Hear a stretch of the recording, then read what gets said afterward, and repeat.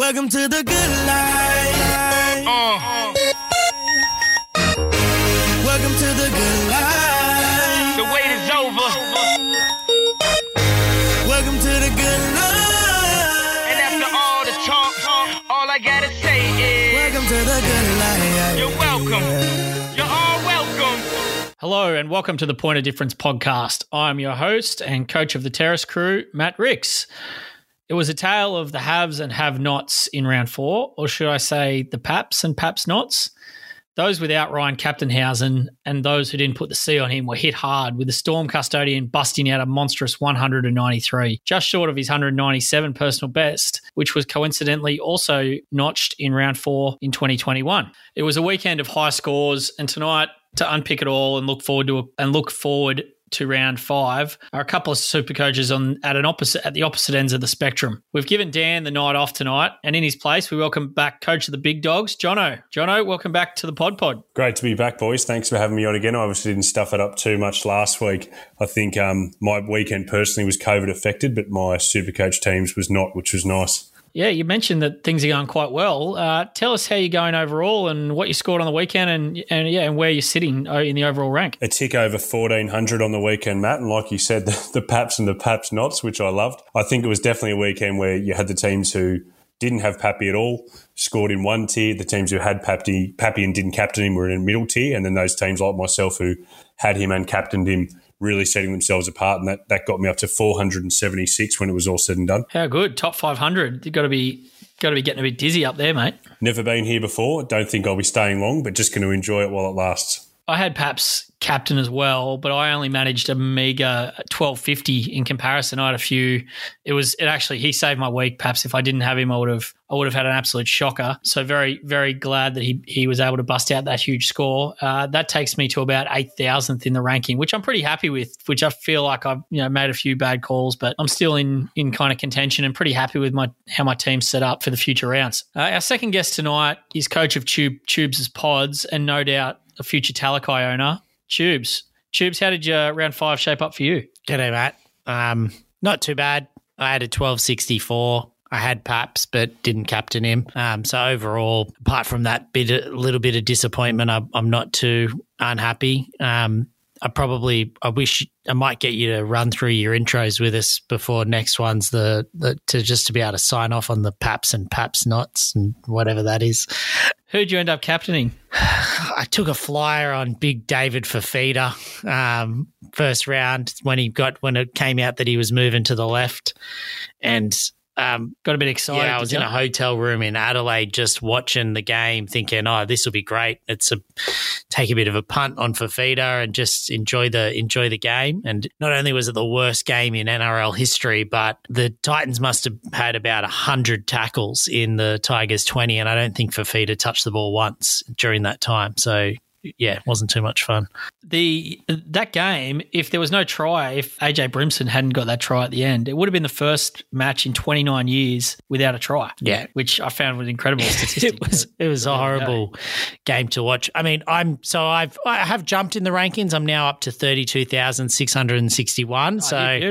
Upward trend, onwards and upwards. But I have come to a bit of a decision this week that I'm probably not retiring from SuperCoach, but moving into a board level advisory capacity. So I feel like my guidance towards Jono and the big dogs and others in the groups that we'll mention is really leading the charge. I'm just not seeing that same level of performance with my late last minute changes. No. Well, I don't know how much you should be giving advice. Have you ever heard of the VC option for players in early games? Just you mentioned there a couple others. So a couple of the pod listeners are doing quite well. Obviously, Jono's up there in 470 something. We got Sean O, the coach of Straight Out of Moe. He had a huge week where he scored 1,521 points, absolutely massive, and that has shot him up to 81st in the overall rankings. So he's a bit of a newbie, Sean. I think might be even his first season of playing. He's no stranger to rugby league, of course. He features heavily on the very popular Get 'Em Onside podcast with Sportsbet. But yeah, great that he's had a bit of a listen to the pod and well done for getting up into the top 100. I'm very, very jealous. Also in our pod group, we got Rob, coach of the Rudy Duties, Jared, coach of Pink Socks, coach of Canine. It's Papa Rick's dad. Yeah. He's busted a 14.37, which takes him up to 627th overall. Yeah. Like I said, the advisory capacity is really working its charm there. And he did finish just outside the top 1,000 last year, I think about 1,100. So he absorbs the He's never been up this high, though, this early on. Yeah, though, okay. So He's doing well. I hope the pressure has got to him a couple of times in Supercoach. So I hope he can maintain and keep on pushing on. But he's got a great looking side. I got no doubt he will.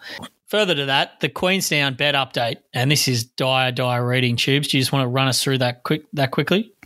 Yeah, so Queenstown bet update for those that haven't heard before, where we're running a year-long competition where it's myself and Dad against Dan and Matt, and the top score of each team's week counts towards their weekly score. It's like a 4-ball approach in golf, and I partner myself with Dad, and sometimes it's just best to the best form of golf is picking the best partner, and that's what's happened here. So with Dad's score of 14.37 and Matt and Dan's top score of 1,250, we have booted well and truly clear again this week, and we are leading now by 237 points overall for the year. So I'm already starting to look at the Queenstown golf courses and sort of pick out the most expensive ones, and I'm going to be looking forward to it. Have you won a week yet? Have you put a score on the board for your team yet?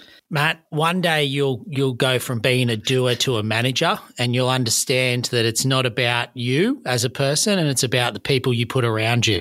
And so what you're saying, you've shown leadership to get Dad's good scores each exactly week. Perfect. Well, yeah, 237. I feel like we're already losing track of that. That's getting right away from us. So it's a long season. Your team's not well set up at all. So I think we've got you covered most weeks. We just got to figure out how we can overtake. I Dad beat you this week. Yeah, I'm just saying. It doesn't matter. You still haven't put a score on the board. Anyway, let's get straight into the teams list for this week. So the big one first up is Newcastle and Manly Thursday night. Now Turbo out for 4 to 6 with a medial knee injury. He's having surgery to fix that. Popular cheapie Stubby Cooler takes his place at fullback. He's 175k on the bubble this week. No doubt be a popular trading target. Other quick changes there. Christian Tuipulotu Rooster, I believe, is in the centres with Brad Parker in the reserves. For the Knights, Tyson Frizzell is named, but is under an injury cloud with some hamstring tightness. Leo Thompson moves back to the bench in a little bit of a blow to his owners, but I'm sure he still should see good minutes to be a slow burn. And then Tubes, the big news, bye-bye Bullymore. Yeah, I think we covered him last week, Matt. He's gone. Yeah, he left Tubes' pod, and won't just wanted to bring it up. All good. Jono, Stubby Cooler. Are you going to be bringing him in this week on the bubble? I am definitely going to bring him in. I'm not sure if him at fullback is a good thing or a bad thing. I think I'd rather him be in the centres with Turbo at fullback, just because you wonder how much Manly's attack is going to falter without Turbo there. But I think he's at basement price. He actually brought pretty good base to the board last week. That might drop at fullback, but then you hope that he makes it up with attacking stats. So I don't think he's a must-have. I think if you can only have one of him and the cheapie we'll talk about later on, Taylor and May, I think May's the obvious standout, but I think he's a great trade-in target for this week. Yeah, he wasn't on my radar he obviously had the 4 in his rolling average. 4? Yeah, from round 1 when they played Penrith. Now he's got the 59. That 4 will drop out. He's actually interested in me more now that he's at fullback. The only problem I've got with him is that I'll probably have to play him in my 17 if I get him, given that we've got Billy Smith injured and I've got a couple of nuffs, or Valea from the Warriors and Schiller from the Raiders. So I'd probably have to play Cooler, which I don't know how comfortable I'd be with that. Tubes, what about you? Can I just confirm this Stubby Cooler thing? Have you just made that up, or is that a thing that's going around at the moment? That's a thing. I think it's a thing. Yeah, okay. It's going around. It's I know Tubes that your prep is not thorough, but like when I bring something like that in, it's usually because I've heard it or I've just made it up. Stubby really Cooler though, I just it never heard it before. So I think I'll be waiting. I know his break even's -6. I think he's definite trading target if you've got the luxury of a trade or you've got a centre wing that you're looking at getting rid of. I'll definitely be bringing May in this week, like the other serious super coaches that don't already have him, and I just probably can't fit that luxury of getting Stubby Cooler in this week, but he'll definitely be on the radar in the next week or so as well. My only hesitation, if there was any at all, is still just not quite understanding, when Turbo is back, whether or not he's going to go back into the centre wing and all of that. But surely there's enough time for him to make cash. Can I ask you boys both, just on the Turbo topic, you're both Olakau'atu owners, as am I. I'm a little bit concerned that, with Turbo coming out of that team, what it actually does mean for their attack, because I think Olakau'atu is not a guy you want in your team purely on base. He is someone in that second row position that you're hoping is going to bring attacking stats to the board as well. Do you guys have concerns that Manly's attack could really just die without Turbo on the team like it did last year? Yeah, like it's obviously impacted, but I don't think it affects Olakau'atu too much. Cherry will take the vast majority of the ball down there, especially on the right where Olakau'atu is. Yeah, like they're obviously a worse side and will probably score less points with Turbo out. But, yeah, I mean, you're probably talking a small percentage decrease for Olakau'atu. I'm not that concerned. I'm a bit more concerned about his base output, even though it was good to see him get 80 minutes last week. He hasn't scored as well as he did in round 2 or even round 1. So, yeah, a little bit frustrating, Olakau'atu. I think he only got 56 with a try. So, yeah, that's a little bit scary. Hopefully he can have a bounce-back week this week. Just while we're on Talon May there, I know he's not Manly. I was surprised 28% of teams bought him in last week. Well done to those teams. They obviously were some of the big ones. Jono, did you say you had him already or you're getting him this week? No, I didn't get him last week. I've been burnt too many times in the past by someone getting injured when you bring him that week early. So happy to wait. Although, yeah, like you said, well done to those people who brought him in, and particularly those who played him as well, because obviously it worked out very nicely. Yeah, exactly. We flagged that on the pod last week. He was a definite play if you were to bring him in. Right, let's move on to the second game of the round, which is, I'm just getting my notes up, Warriors and Cowboys. So for the Warriors, AFB is named in the reserves. He's under an injury cloud going into this one, so he still might play, they reported today, but in the reserves for now, so that's obviously very relevant for his owners. And then the only change for the Cowboys is Scott Drinkwater comes in at fullback for Hammer. Tubes, you were a Hammer owner. Do you still own him or have you already traded him out? Nah, he left last week, so no real effect there. I was a bit surprised to see Drinkwater named at fullback and Val staying in the centres. But I think for those that hadn't shifted the Hammer, time for him to go. Yeah, Drinky's obviously got a few defensive problems. I think everyone likes him as an attacking player, but I think he had like the most missed tackles last year, so you can't really put him in the front line. And they probably want to just keep Val consistent there in the centres. Jono, how are you feeling kind of about the back row there at the Cowboys? Obviously, Tamalolo got pushed up to the front row, and Ruben Cotter is a guy who's come in and got sort of scores around the 60 mark for his first 2 games of the season. I think Ruben Cotter is actually a really sneaky pod option for this week and maybe a good alternate to Fermor and Talakai. I was actually looking today. He's being brought in by less than 1% of teams. Definitely much lower than those other options. So I think he's very interesting. 59 minutes a game. He's averaging 57.5 in base, which is incredible. Like he's got those scores without any attacking stats whatsoever. So I think he's a real legitimate option. He's going to go up about 40K this week. But if you were to get him next week, you'd still be looking at about potentially 90K in price rises if he sits around that 50 to 55 average mark. So I think he's a really good potential pickup, Ruben Cotter. Yeah, 0.6 of teams have only bought him in this week, raising his ownership to 2.7%. So yeah, he's not the sexy trade, Dom, to use one of your favourite Supercoach terms. But yeah, I think you're going to get those steady price rises from him, and he should go to around 550K, I think, in the next month, if he can keep busting out those 60s. So 170K increase, nothing to be sneezed at. And yeah, as an alternate to Fermor or Talakai, I think he could be a very sneaky option. Tubes, you got anything else to say on that? Sorry, Jono. No, sorry. I was just going to say, I think the only concern about him is that he started last week and he's moved back to the bench this week. Like he was named to the bench but ended up coming on the starting team last week and playing 60. Yep. So if that sticks and he comes off the bench, those minutes could maybe be a concern. So that's the only thing I'd keep an eye on.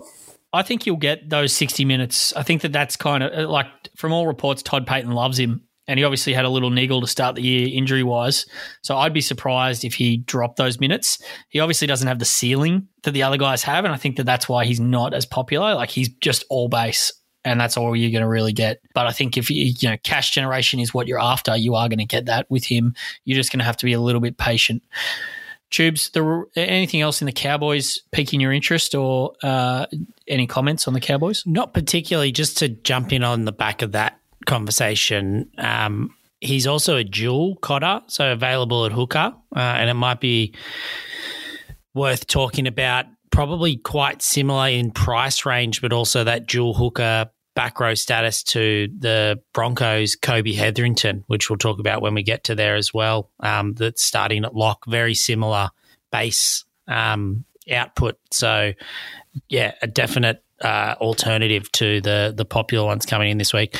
And then finally, for those that followed me in on Tom Gilbert, stay strong. He'll come good. Obviously got sin binned. How'd he go on the weekend? Got 17. He got sin binned. He was on 20 after 35 minutes or something like that before he got sin binned, and then it looked a little bit like Peyton punished him a bit, didn't put him straight back out there, and so it seemed to affect his minutes. So hopefully that's not a sign of things to come. But I'll be certainly giving him another week based on his previous efforts, and hopefully no more sin binnings or stupid hold down penalties. What would you guys do if you were Petahiku owners? He was a popular trade in a couple of weeks ago. He's the 8th most traded out player this week now, so a lot of people kind of giving up on him early. If you guys were holding, what do you think you'd be doing with Hiku? I'd be holding Hiku personally if I bought him. I did consider him, but I just, given his history, I kind of held off. Look, his output on the weekend was his equal top for base for the year, 37. So, that's fine. Like, you're going to get, if he's busting that, he's 412K now. Most players who would have got on him probably got him sort of 60 to 70K ago. If he's getting 37 in base, they got the Warriors, Raiders, Titans next 3. I'd be holding Hiku, Tubes. Yeah, 100%. I was going to say the same thing. That with that run, I certainly wouldn't be getting him out before they play the Warriors. So I'd be giving him at least one more shot. And I think that is a bit of a problem that a lot of centre wings are doing just enough this year, that people are probably looking at who they get rid of to bring in the Mays and Kaluas, where there's possibly more problems in sort of the back row area. Yeah, I don't think there's too much else to be said there. Probably just from the Warriors' perspective, I'm a Ewan Aitken owner. He's starting to worry me a little bit. He's not looking that exciting. Base still good, but he's one that I actually am thinking about trading out this week to work a few other trades around. I'll have to have a think about that. Reece Walsh looking good, and Josh Curran. I know there's a bit of conjecture in the community about what to do with Curran. He obviously had a very good start to the year, but he only managed 49 in 80 minutes on the weekend. Jono, would you be looking to move Curran on, or would you be sticking fat with him? I think I'll be staying strong for the time being, for sure. I mean, it is interesting they moved him from that middle position where he's been so good. I think the one encouraging thing, Matt, as an Aitken owner as well, is that with that change happening and Tavanga being brought into 13 and Curran being moved to the edge, is that it wasn't Aitken who made way. I think bringing him in at the start of the year, the concern was when Tohu Harris comes back, does Aitken move out of that starting team with Curran potentially moving on to an edge? So I'm actually really encouraged by that. I disagree about the worry thing. I actually think I've been pretty encouraged. He's putting up about 50 in base, and he's yet to really significantly get attacking stats. So I've actually been really encouraged to his start to the year, particularly as someone who you can move into your centre wing when the time's right. And he plays around 13. I know all these positives, but I've got the shiny lights of Harry Grant in my eyes, and Sasifa Talakai, and even Bo Fermor, and they're hard to ignore. But yeah, Ewan Aitken, he's not exciting, is he? But he is getting the job done, and he's got a few positives, like you just mentioned. I'd be happy to bank that Aitken v Firma for the rest of the year, that Aiken's probably still favourite to score more points or equal. So it would feel like a bit of a sideways trade to do that. I know Firma's going to go up in the short term, but especially because he's got that centre wing duel as well. Fierce to the right, inside. Oh!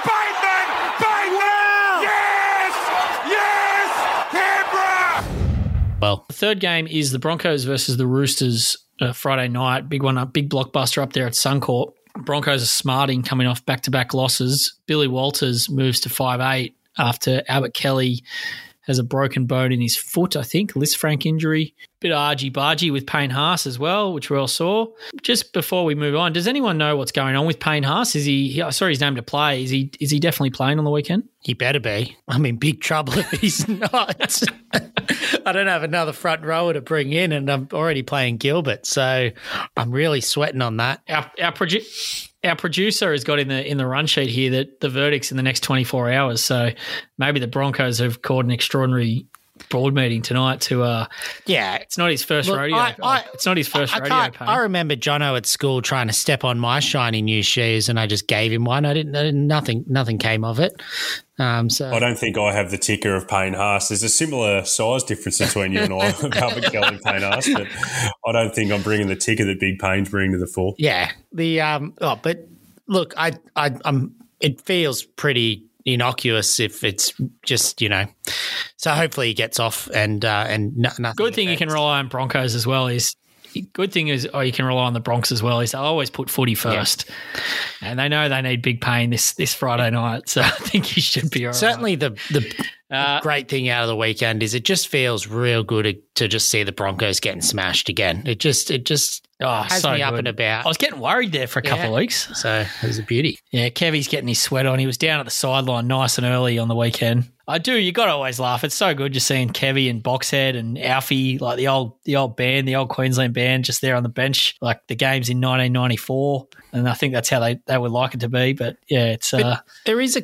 I'm glad to see the Broncos struggling. There's a couple of interesting people to talk about here. I think laying the Broncos backline has obviously boded well for those that followed that advice, and big time Stags and Cobbo, etc. Farnworth, the pod option that not many had's been the best of them. And yeah, I don't know if you're holding, I'd probably be getting rid of Cobbo. He just has no base, but Stags you'd probably potentially look at holding for a bit longer. Cobbo has made 17 errors in 4 rounds. And he's owned by 20% of SuperCoach teams. Like, his ownership is actually really, really high. So, yeah, that should see a significant dip this week. I think he's bringing nothing to the table. And I think a lot of people with Katoni and Cobbo, there's that fear of if I trade him out, this could be the week that they finally start doing something. Yeah. But I just think they're playing the Roosters, cut your losses, move on. Yeah. I don't know about Stags. Like, he's 380K now. Like, I don't know how I think if you've held him till now, I think you just got to ride that out and just pray. Like, possibly. There's something in that. There's no other way back. Stags. He's not passing the eye test this year, though. He looks completely uninterested when he plays. Like, he's not going looking for the ball. And, he spoke about after round 3 that he was going to go looking for the ball in round 4, and then it came around and he didn't. So, I don't know. I do see your point with the price, and I just don't think I could do it if I owned him. I just think there's enough good, cheap options that I'd be looking to move on. He got the big money. Yeah, well, it depends, I suppose, as well who you move. If he's your option to bring in Taylor May, I will say his base did go up to 36 on the weekend, Jono. So I think he did do a little bit more of the work. So yeah, look, I think that's a decision to just suit your team. I personally think you could probably hold Stags now, given his history. We know he's got the ceiling, but yeah, can he bring it? I think the best thing you can do now is hope and pray that he does. The other one I mentioned, Tubes. Sorry. Yes, the other one I mentioned earlier is Hetherington. I know we spoke a little bit about him last week, Jono. Is he someone that is piquing your interest to potentially bring in this week? I don't think so, Tubes. BE of 20. I mean, obviously he's got that starting 13 jersey this week, but I still just worry about the minutes that are available in that forward pack. I think Flegler's obviously going to play big minutes too. So he's gone. Flegler 4 weeks or 3 weeks suspended. Yeah. He got put on report 4 times. I think it's a record. Yeah, it is. Carrigan 6 weeks, Flegler 4 weeks. No, good call, Matt. I completely forgot that he broke the Guinness World Record for that. So, look, Hetherington is someone I just think I'd keep an eye on this week and see how that shakes out, because he's shown over his career that he has excellent PPM. So, if he can push to that 55, 60-minute mark instead of 25 to 35 where he's been playing, he is definitely someone worth keeping an eye on. Yeah, I think that bench rotation looks good for him this week. You got James, Jensen, who obviously cover the middle, TC Rabati, who will be kind of edge, and then Corey Pax, who's a hooker. So yeah, I think that Hetherington would be a sneaky option, but I think you can give it the week, like you said, John. It's not even if he got 60 this week, he's not going to go up that much in price. Yeah, I like.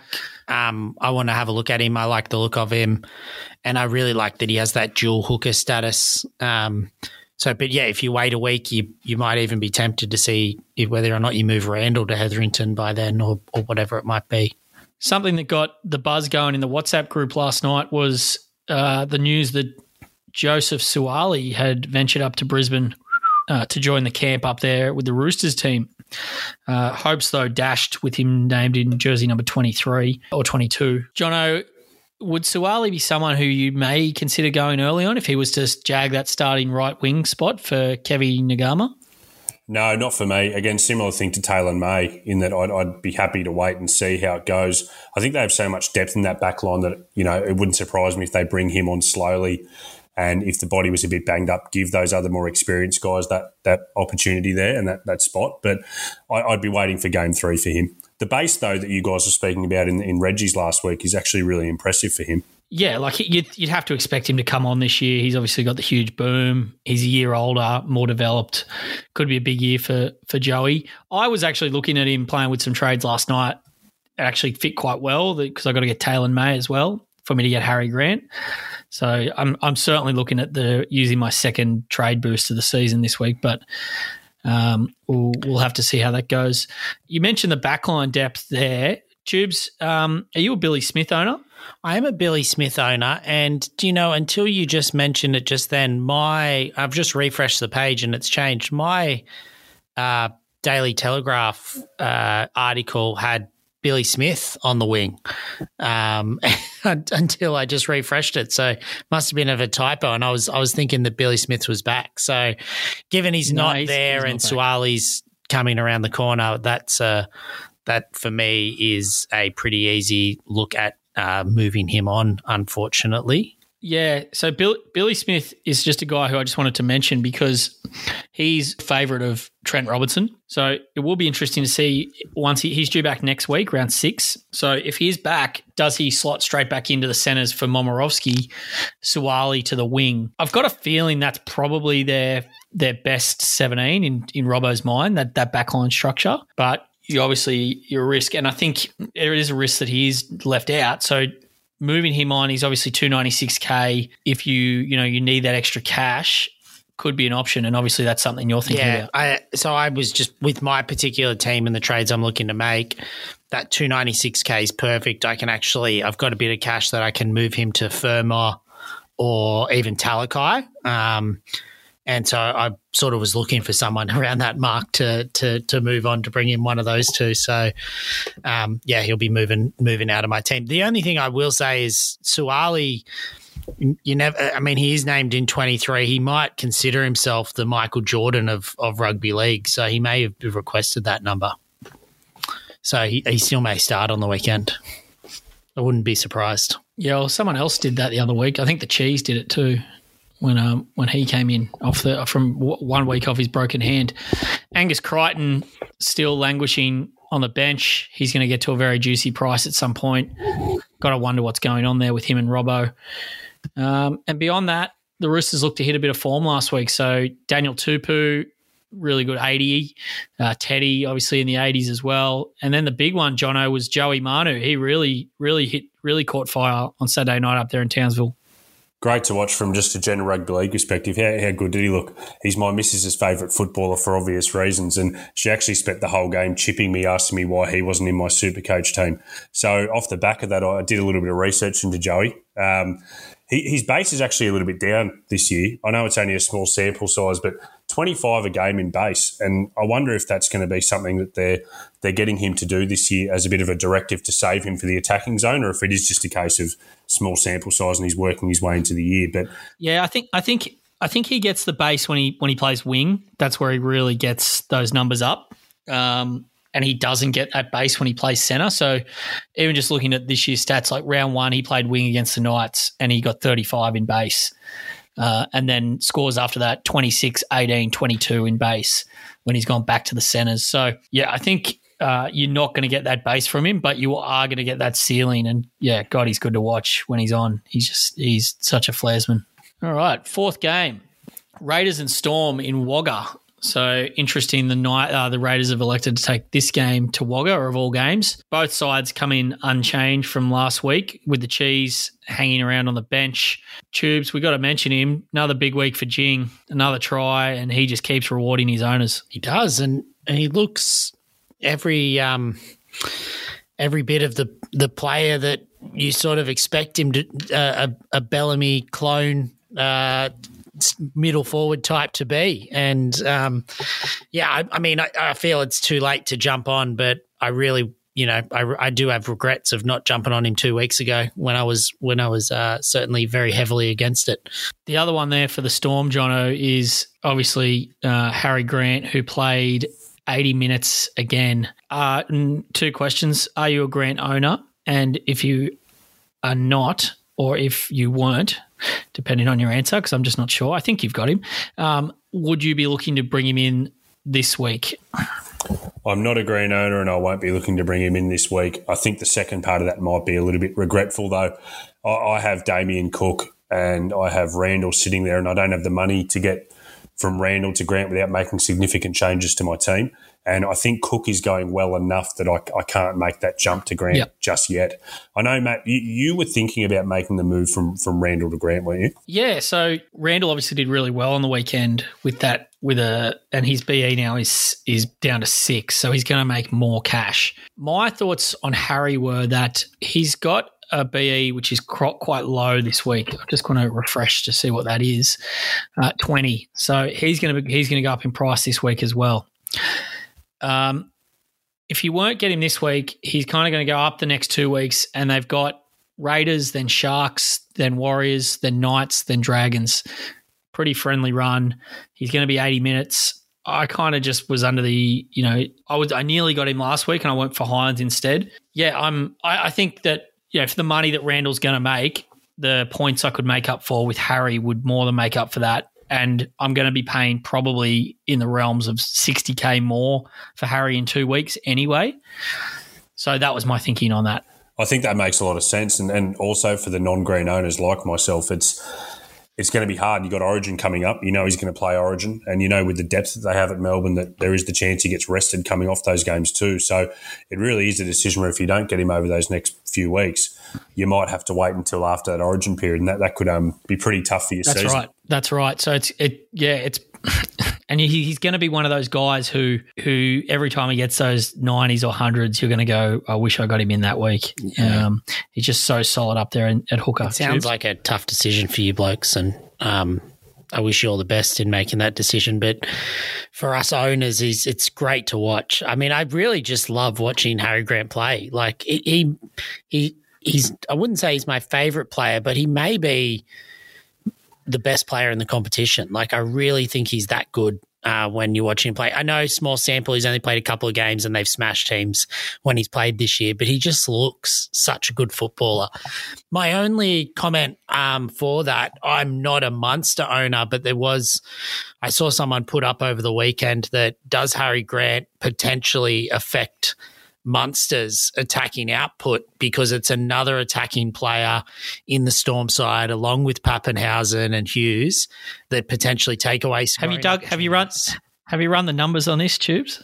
I just thought you might have been bringing some numbers. I thought you might have been bringing something for us there. No, I haven't done the numbers on Harry Grant other than that he passes the eye test. Yeah, well, I am a Munster owner, and I'm a little bit concerned that Harry. There's a lot to go around in that Storm attack when you've got Harry, Hughes, Paps, Grant. I said Grant and Harry then, but it feels a bit like that. Yeah, it's a bit tricky for Munster sometimes. So I'm not worried. I'm happy with Munster so far, but yeah, it's just one to keep an eye on there. Anything else from that game? Ex-Coates doing well for his owners, Jono? Absolutely. You guys both own him? Yeah. No. So, Matt, what do you think as a non-owner? I've seen people discussing still bringing him in this week. I personally think it's a little bit crazy with some of the cheapies that are around, but what are your thoughts? Yeah, I wouldn't be getting him this week. I actually nearly got him last week for Alessi Katoa, which I wish I obviously did in hindsight. But yeah, no, well done to everyone was on him. Bit of a mistake to miss him, I think, just with his upside. But yeah, unfortunately did not bring him in last week. His base is still non-existent. It's kind of sitting around 20 or even below. He's probably almost a certainty to play Origin, I'd say, as well. So I think if you've missed him now, you miss him. I think I'll be looking to trade him out before that Origin period starts, because with the base he produces, he's not a year-end keeper. There's so many good centre wing options this year, both in that dual spots that we've spoken a little bit about, and also with guys like Campbell Graham and Zach Lomax, who we might speak about later. But yeah, I definitely wouldn't be looking at bringing him in. And I actually think he's going to be a trade-out target in a couple of weeks when that BE gets back to a pretty decent level. Yeah, absolutely. For the Raiders, Tom Starling, a guy who's obviously a guy who a fair few have bought in over the past couple of weeks, myself included. I bought him in on the weekend. I'm actually a little bit disappointed in myself for not doing a bit more research on the draw. They have quite a tough run now, and if he's only getting the 60 minutes, it's a little bit concerning, but hopefully he can make a bit more cash. Next game is Rabbitohs and Dragons, which, Jono, I think that's it. Is that at Accor Stadium, Homebush? Wouldn't have a clue, Matt. Sorry.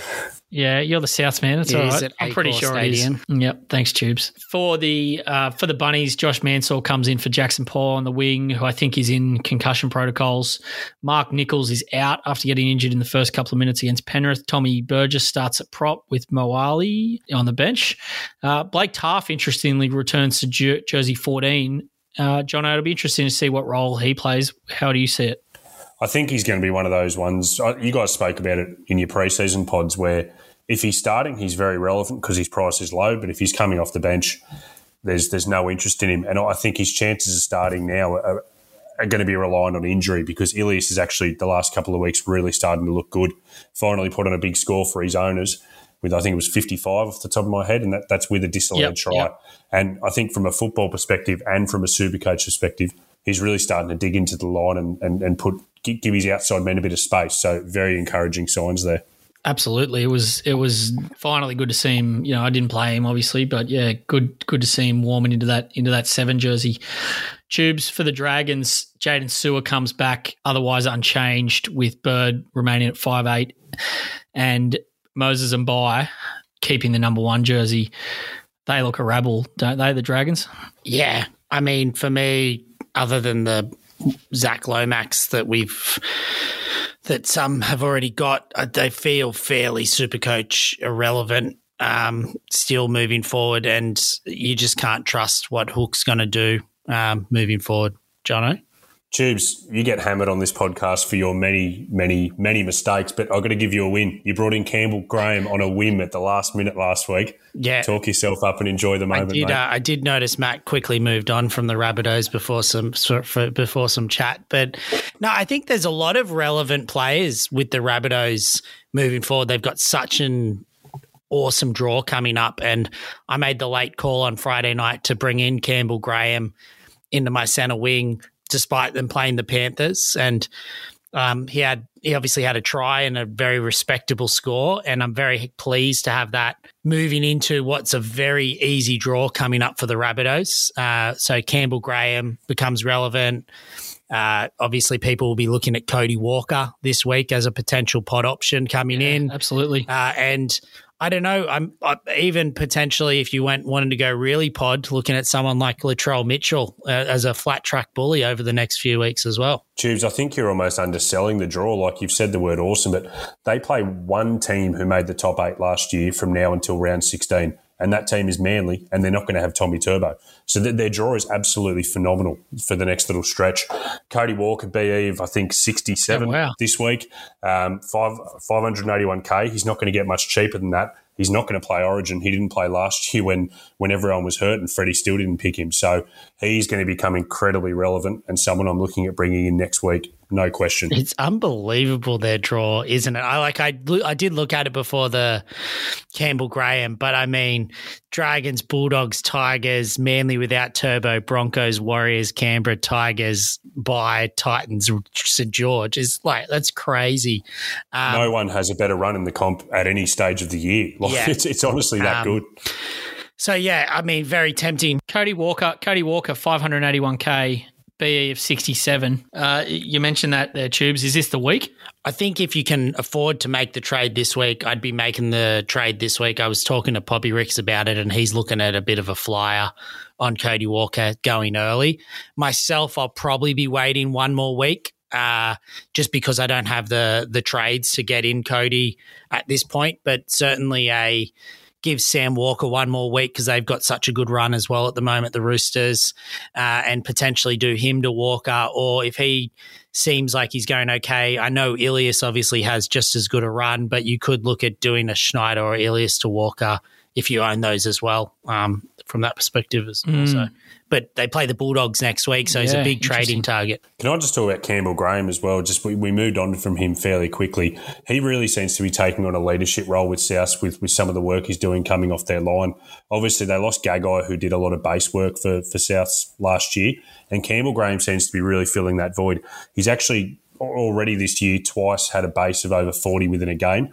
Last year, the whole year, he did it 3 times. So the fact he's done it 2 in 4 weeks, whereas in a whole season last year, did it 3 times, that shows he's really kind of filling that void that Gagai has left. So I think, like Dan said about Daniel Tupou last week, Campbell Graham's one of those rare, genuine centre wings where if he gets a try, he'll go for over 70, which isn't something you can say for many of the genuine centre wings in the comp. Yeah, and he is priced. I'd actually say, sorry, Tubes. I was going to say he's priced still at 517K, so he could go on a good run as well. Yeah, I think he'd almost be the number one trading target if you're looking for a gun centre wing. It's obviously a little bit tricky this week, I think. But yeah, you must be very, very pleased that's all out of the way for you, Tubes, and you're teed up with him and Lomax. That's a pretty strong half of your centre wing cover there. Certainly my centre wing feels like the only strong part of my side, and Harry Grant at the moment. Titans Eels is the final game on Saturday. The Titans get a few back on deck here, recovering from COVID. Phil Sammy comes into the centres, replacing Brian Kelly, who is out. I couldn't find anything on if Kelly was injured or dropped. I would presume he's injured, but we'll have to see. Beau Fermor comes straight back in, and so does Isaac Liu. For the Eels, Sean Lane comes back from a 1-week injury. Maddo moves to the bench, and Mitch Rain is also interesting on the bench for anyone who still owns Reed Marty. Cardi came in for a single flick pass to Mitch Moses and is back to the reserves. Tubes, I'll start with you. Obviously, we've had this discussion for 3 weeks in a row now, but David Fifita, he's still a bit of a misfiring cannon. How much longer can we hold on for? Yeah, certainly on Thursday night when I had the C on him, he couldn't have got out of my team fast enough at that point in time.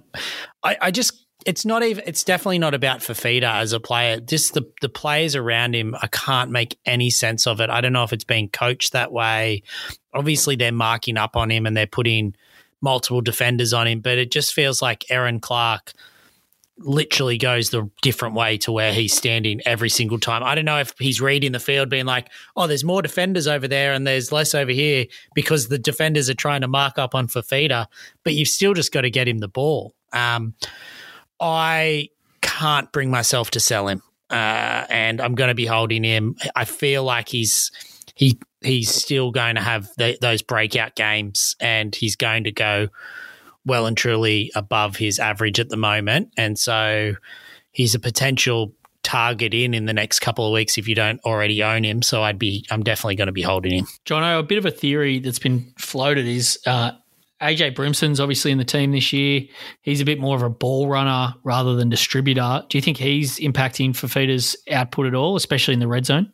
I actually hadn't heard that theory before. I like a good conspiracy theory, but am I right in saying that AJ wasn't there in the first round and Fifita still didn't get any ball going that way? I think so, yeah. That was against Para, wasn't it? And he's now played both sides. He's played he played left on the weekend after playing right all these weeks. It just feels like I watched it very closely on Thursday night, and it all came from, honestly, Aaron Clark.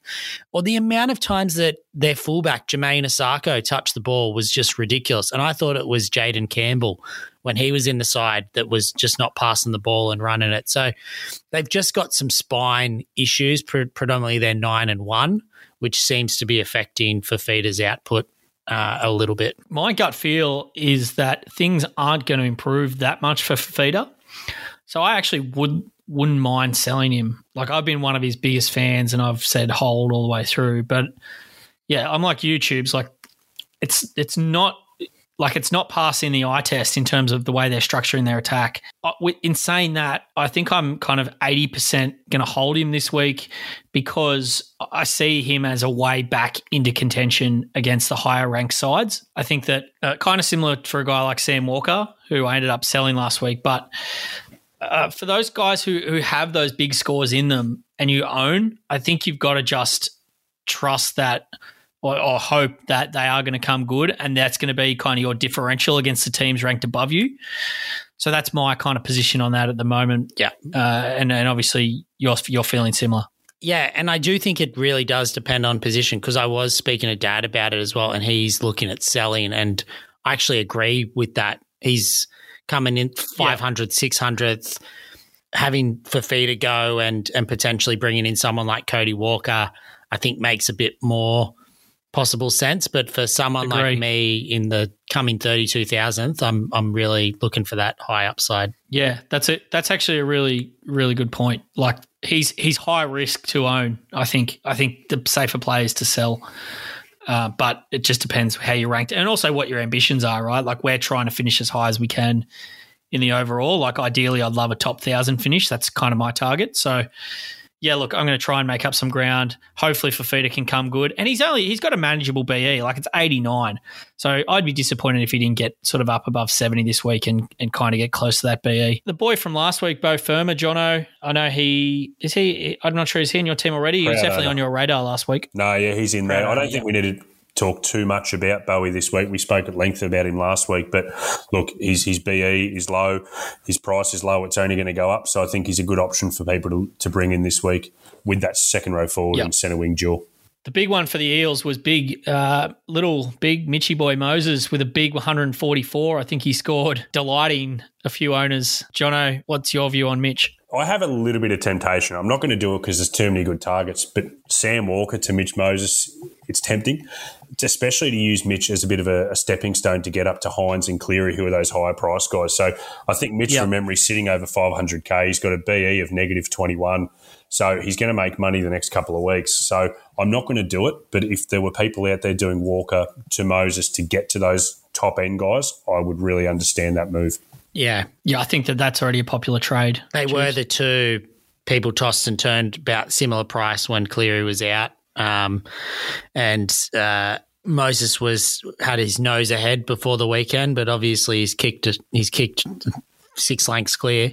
And that's who you possibly it's been a great trade in for those that had him. The other one from the weekend that really is establishing himself as a dominant Supercoach player and potential keeper for the year as well is Dylan Brown. He's looked great Supercoach-wise, but also real-life football-wise the last 2 weeks, and really is looking to take on the line and be involved as much as possible. Jibs, I think an interesting thing there is his touches are up so high. He actually, the last 2 weeks, has had more touches than Mitch Moses, or about on par. So in past years, Mitch Moses has been clearly their dominant playmaker, and this year Dylan Brown's they're definitely giving him actively a bigger role, which is really encouraging for any of his owners. Yeah. Did you bring him in last week, Tubes? I brought him in for, I can't remember, a centre wing, and I moved Kurt Mann to the centre wing position. So it was a good trade in. For the hammer. I brought him in for the hammer. So that was good. A couple of good little trades there for you. Panasini obviously went well on the weekend. Otherwise, he was potentially on the chopping block, but he's now in for some nice price rises. Yeah, hopefully he can get up to about 400. And Papali'i's probably on the radar of a lot of people this week that are looking at getting rid of David Fafita, because he is certainly the one man in their pack that looks to have guaranteed minutes in the back row and looks very good doing it. I was a bit annoyed at Brad Arthur just giving him the early hook on the weekend. That was a bit frustrating after his 72. Probably shows how important he is to the side though as well. When they're smashing teams, he wants to give him a rest. Send him off! Send the dirty gate off! Get him off the field! That was diabolical! Sharks Tigers Sunday afternoon down there at PointsBet Stadium. There's no changes for either team to start, which is good because Tuilagi for the popular cheapie Tuilagi gets another run. He went off injured last week. He got 28.5 and then didn't come back on. So as an owner, I'm very pleased to see him in the 11 jersey. But Tubes, there's only one place to start with the Sharkies, and that's Big Sifa Talakai. Are you going to be looking at Big Sifa this week? I'm definitely looking at him. It's hard to get him in. Him and Firma, just both in that mid 400K price range is tough to get them both into my side. I was getting Firma last week, but certainly the Sharky pool is leaning me towards Talakai just to have someone from the Sharks in my side to be cheering home. But geez, he looked good on the weekend, and just so many tackles. Yeah, so many. I've toed and fro. Or it's only Tuesday, and I've already toed and froed, gone back and forth with Talakai, whether I want him or not. He's going to make, if he averages in the low 60s, he's going to make about maybe 150K on his price now. I think there's a bit of some strong positives and some strong negatives. Obviously, if he keeps up this form, he looks really good this year. Like, he looks like he's gone to a bit of a new level. So from that and a positive perspective, that's going to help his scoring. The other thing is, I'd be surprised now if he gets dropped. Like, he should have that centre spot sewn up, even if Wade Graham comes back and Wilton has to get benched. And just quickly on the negatives, I looked at his scores from last year, and he did get a lot of game time still last year, and he started 2 games in the centres and only scored in the 30s both times. So that was a little bit nerve-wracking for me. Can we expect this sort of output every week? Obviously, we're not going to get a try and him break the tackle breaks record every week, but could he be a 60 to 70 average moving forward? That's the question I think we need to ask. Jono, where are you sitting with Talakai? There's no maybes about it. I'm bringing him in, boys. I'm going to use my trade boost this week. I'm getting Stubby Cooler, I'm getting May, and I'm getting the big fella Talakai. Matt, I actually went back just to step on his stats a little bit and improve upon them. I went back to his previous year as well in 2020 and looked where he started centre there. And if you average all those games, I think it ended up being maybe 4 games in total if you include 2020. Yep. He averaged 48 with 35 in base across those games, and that's not including the game on the weekend. So if he was to average 45 in the next 2 weeks, he still makes 100K. So I think it's really low risk. I think at the very minimum, unless he gets injured, he's going to make you some money. And one of his big issues the last few years has been consistency. I think he's now playing for the best coach he's ever played for with Craig Fitzgibbon. And I do think that Fitzy's going to be able to bring that consistency to his game, simplify his role, big hit-ups, bust those tackles, get another 17 every week. It'd be nice. But I think he's a great trade target for this week, and someone who, when it gets to round 12 and he gets given that dual position, is going to be a definite centre wing keeper for the rest of the year, assuming he holds Tracy out of the team. Yeah, Tubes, that's an interesting point as well, that he's not going to get, news came through this afternoon, he's not going to get that dual status for round 6, and he will likely get it in round 12. Would that put you off him? Look, it would have been a nice benefit to have, but again, I'd probably be bringing him in the back row because my centre wing's feeling quite strong at the moment, so I'm happy to hold him there for a few weeks for up until round 12. And if he's still in the side at that point, it'll be great to see him have that dual positional status. I don't want to hype him up too much, but he really, the way he played on the weekend and the way he's looked the last couple of weeks, he's going to do the work to get them out of their 20 and like do those hit ups, and get those tackle breaks as a centre wing or a winger might do. But he's also a really big attacking option for them when they are actually in their attacking 20. So I just feel like he adds an element to the Sharks team, and he's going to be adding an element to my team moving forward as well. The last thing on the Sharks that I wanted to mention was Nicho Hynes, obviously an incredibly popular trade-in last week. I bought him in the end for Sam Walker, which was a bit of a change from my podcast chat. I got a bit cold feet. I'm actually happy to not have the Sam Walker problem now, but I was a bit disappointed with Nicho's 44 last week. I think with Nicho, you've obviously got him now. You just hold him. He'll keep busting out those big scores. But it was obviously tough to watch last week with some alternate options doing well. All right, the last game of the round, Bulldogs versus Panthers. Kyle Flanagan makes his long-awaited return for some into first grade. He's been a chat with him in the media, obviously, in the last couple of weeks with his 600 grand languishing in reserve grade. Nathan Cleary made a handy enough return, I suppose we'll call it, to the NRL last week against the Bunnies. He managed a score of 34, which is obviously well below expectation for those who went very early on him.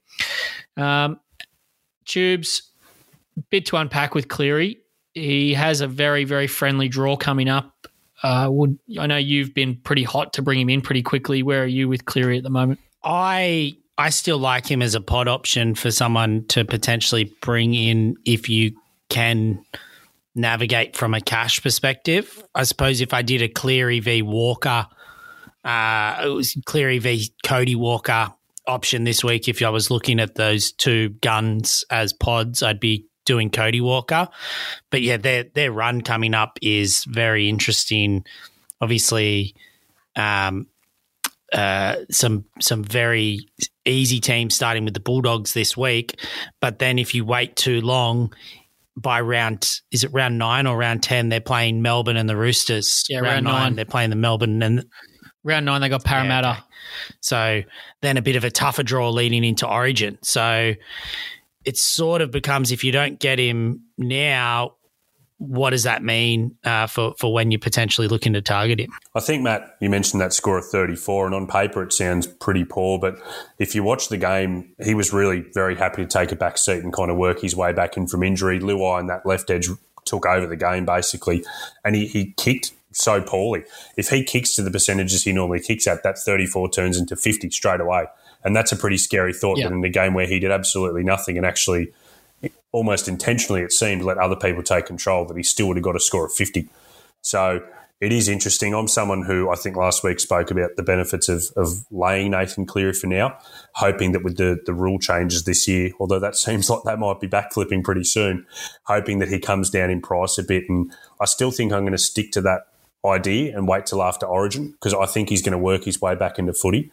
But it could be the kind of decision that defines people's season. If people get on him now and he goes on a run, that could be a great way to make up ground. Yeah, I think he's going to lose cash though now, which is problematic because he's going to miss 13 and 17 through Origin, and that's before you even think he might get a rest.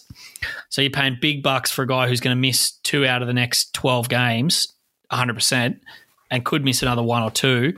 And in that period, you know, he's probably going to drop around at least 200K, maybe a bit more. So you're really just buying points, hoping you're buying points, and it's not even a certainty. So, yeah, he's a hard pass for me this week, given that he's a hard pass for me until Origin's done. So I just can't see how you're going to need that cash at some point. There's too many big guns that you're going to need to spend a bit of money on to bring in. And guys like Cody Walker, who are ripe for the picking at around $500,000, I think you're better off taking a punt on those guys. Is it bad that you're hard against Cleary has really got me considering him? And I don't mean that against you in any particular way, but just the way that it made me think about that's what the narrative of how many people are going to be looking at. And I get that he got 34, so he's likely going to lose cash. But geez, Bulldogs, Broncos, Canberra, Titans, if PVL ball is back in any way, shape or form, you couldn't go against that he's not going to get 150 in one of those games just by having one of his, normal decent games where he sets up a few tries. And obviously, as you said, Jono gets his goal kicking radar back on. So, yeah, I feel a little bit more tempted now to potentially bring him in as a pod. I think Dan's pretty keen on him. So yeah, he's a hard pass for me because I've got Hines, Pappenhausen, and Teddy. So there's no way for me to kind of fit him in there Hines without Cleary. Sacrificing someone. Hines to Cleary. Yeah, no, I think I'll stick with Nico. But if you were going to get him, you have to go this week because you're going to get a good 4 games before their draw tightens up a bit. Tubes, you were saying off air that the draw Cleary's a bit draw proof. he could still bust out a ton against Storm or Roosters pretty easily. Yeah. I mean, you certainly wouldn't necessarily want to be bringing him in the week that they're playing the Storm or the Roosters, but certainly not afraid to be holding him over those periods, and he could easily turn up against those teams. A bit like someone like Cam Murray that actually steps up in those bigger games. What about Andrew King? Put him in the circus. Put him somewhere. He's too good for this game. Well, the juggler's come out at Brookie. All right, that brings to a close our team list chat. We're going to take a little bit of a diversion on the strategy and trade talk this week. We're going to just have a quick chat about our potential trades for the week. And then we're going to chat a little bit about our approach to deciding captains. So we obviously had a bit of a laugh at Tubes earlier in the episode for bringing in captaining David Fafita on the first game of the weekend. But we'll dive a bit into how we kind of go about our thinking for captaincy and what factors influence that. Before we get to trades, Jono, we just forgot to mention the key trading target for the week. I think he's worth mentioning just in case anyone listens who hasn't picked it up, is that Absolutely. Taylor May is the biggest must. It's not even a question of should you, it's a question of do you play him this week, and the evidence would suggest yes. So I just think it's worth mentioning that for anyone who may not have Taylor May on their radar for some reason, just move whatever you need to move to get him in there and get the job done. 100%. And play. He's a play in your 17 every week, left wing for the Panthers. Easy peasy. Right, Tubes, trades this week. What are you thinking? I'm thinking very differently after this pod. So I've got a few targets that I'm looking to potentially bring in. Obviously, May. I think I'm going to get his name wrong, but Kula for me is I'm just going to wait and see. I want to bring in Talakai. Firmer is a definite option.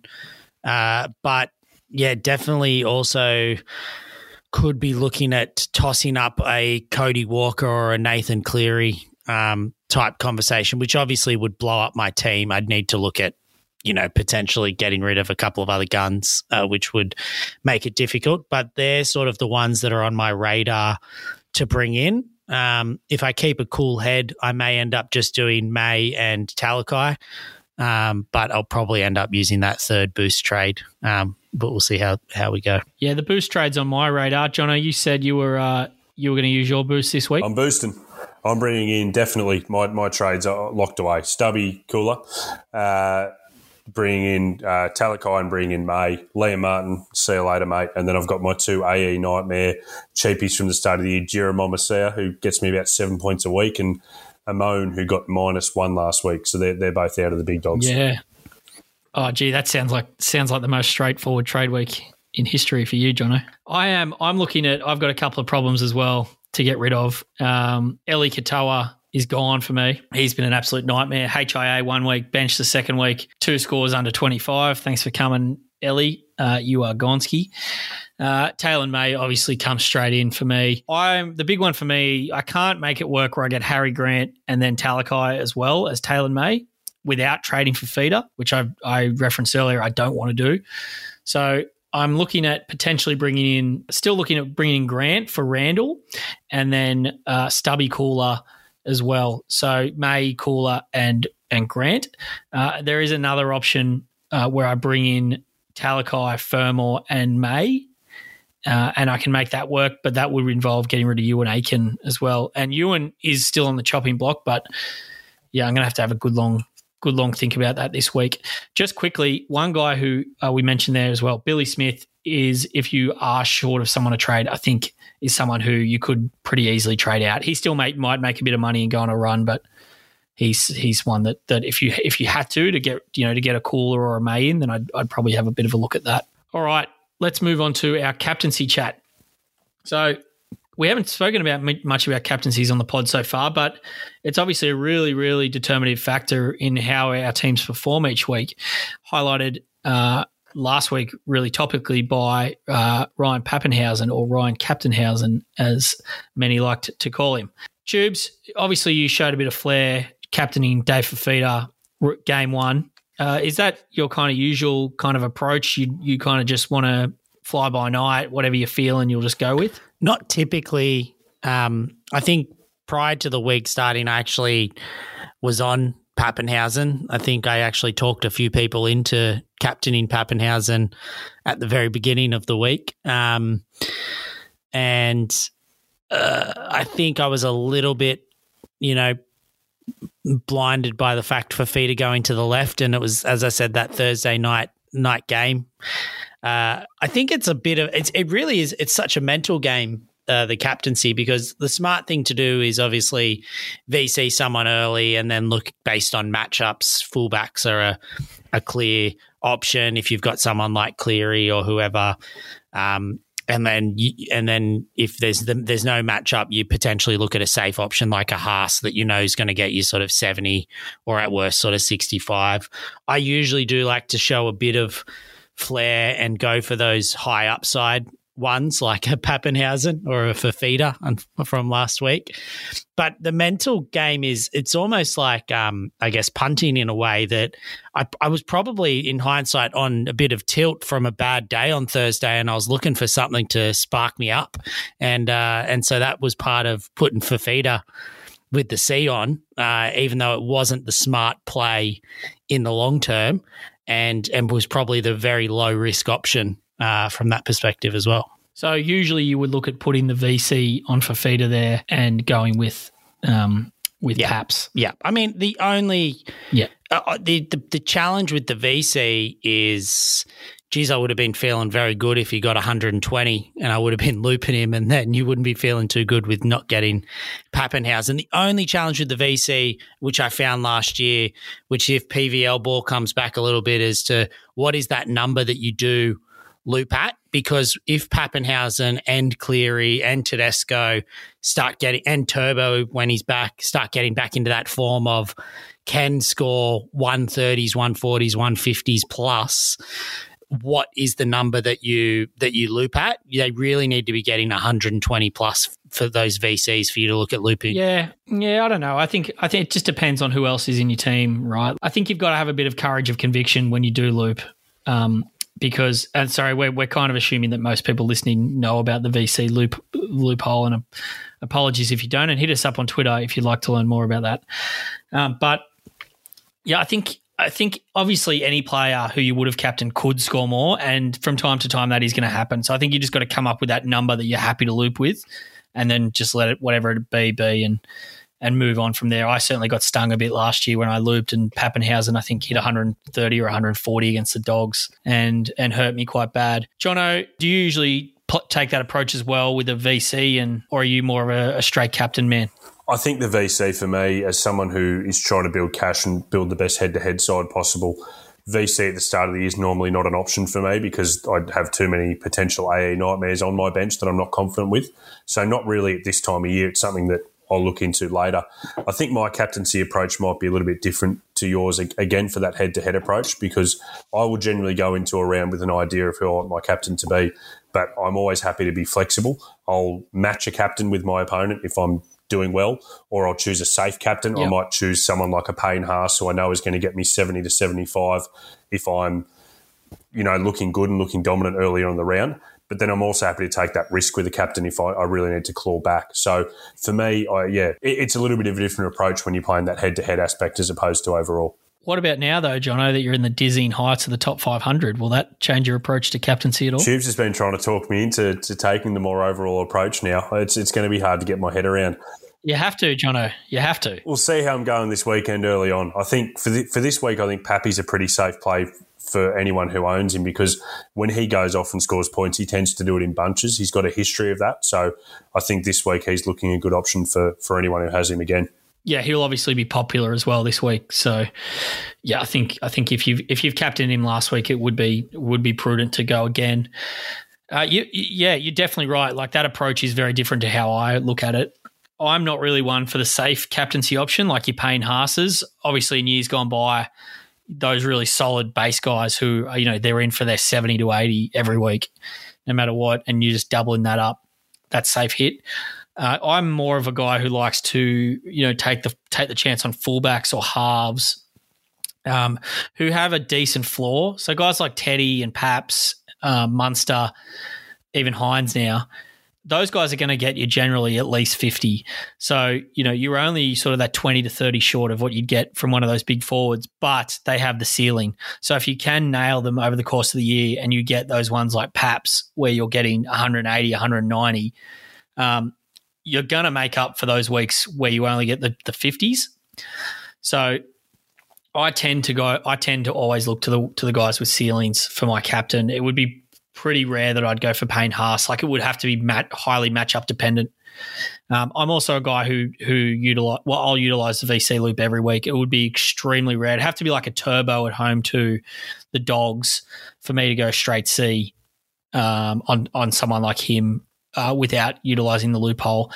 Try to get someone who's going to be captain at the back end of the round, where you can kind of get an idea of what your AEs are going to be, so that you don't get too stung. But yeah, I'm one to kind of take advantage of the loophole, even though I do concede that it's probably like a 1 in 10 that that those things can kind of come off. But I think that those can be the kind of things that define the season. All right. Captaincy done and dusted. Let's move on to who would you rather. So a ripper edition this week. All right, Jono and Tubes is going straight at yous. Talakai versus Fermor. Jono? Talakai. Tubes? Talakai, if I have to make a decision. But said with confidence. Yeah. Have to make a decision. I'm just going to weigh in on this because I'm now Talakai, just because I think Titans have a bit of a tough run. So last week they had Tigers at home. That was obviously a bit of a target game for Fermor, and now he's missed that. Yeah, I'm going to go with Talakai too. Jono, Mitch Moses versus Dylan Brown. Dillbags. Yeah, definitely Brown. I think he's going to be more consistent than Moses, and actually I really think could be a keeper. Agree. Wish I had him in my team. Joey Manu versus Daniel Tupu. I'm getting in first here, McGrath. Tupu, just because I feel like I'm copying you at the moment. Daniel Tupu for me speaks. I think he's got the base and he's got the upside as well. Manu was great on the weekend, but Tupu overall. Tubes, what if you chucked in the third option and threw Campbell Graham in the conversation there as well? Does that change what you might say? Oh, I brought in Campbell Graham, but to be honest, I actually looked to bring in Tupu, but I was 5K short or something like that last week. So I'd probably still bring in Tupu. I think I'd rather Graham. I've got Tupu, but I've got kind Graham, of jealous of Graham now with that run. We want to swap? Imagine that. Imagine you could do some trade deals. I think I'm Campbell Graham there. Jono? Yeah, I'm the same as you, Matt, where I own Tupu, but I think I'd also go Campbell Graham. Jono, while I got you there, Cody Walker versus Dylan Brown again. Such a hard call. Like Tube said, Dylan Brown's his base is nice. Like, he's going to get you 40 no matter what, and if you can get a couple of attacking stats, you're off to the races. But that draw with Cody Walker is just so tempting over that next run. I think I'm going to slightly lean Cody Walker because he's got that history of being a keeper, whereas Dillbags is still a little bit unproven at this point. Dylan Bags. Tubes? I think Brown, for the same reasons as Jono said. I'd probably go Brown. But geez, I'd love to have them both. Shows how well you listen to me. I said Cody Walker there, and you've said I've gone the same as John. I'll go Brown. That's my fault. I've stuffed up the run sheet. It should have been Cody versus Dylan versus Moses, but that's all right. I think the takeaways there are Cody Walker and Dylan Brown are sensational picks at 5'8", both of them.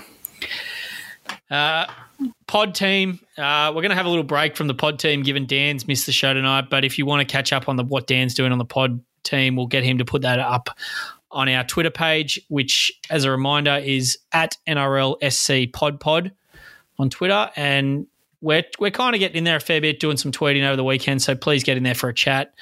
We even ran a poll last week, so we're doing our best with the content with the little time we have. Do you get much feedback and participation in that poll, Matt? How many votes were cast?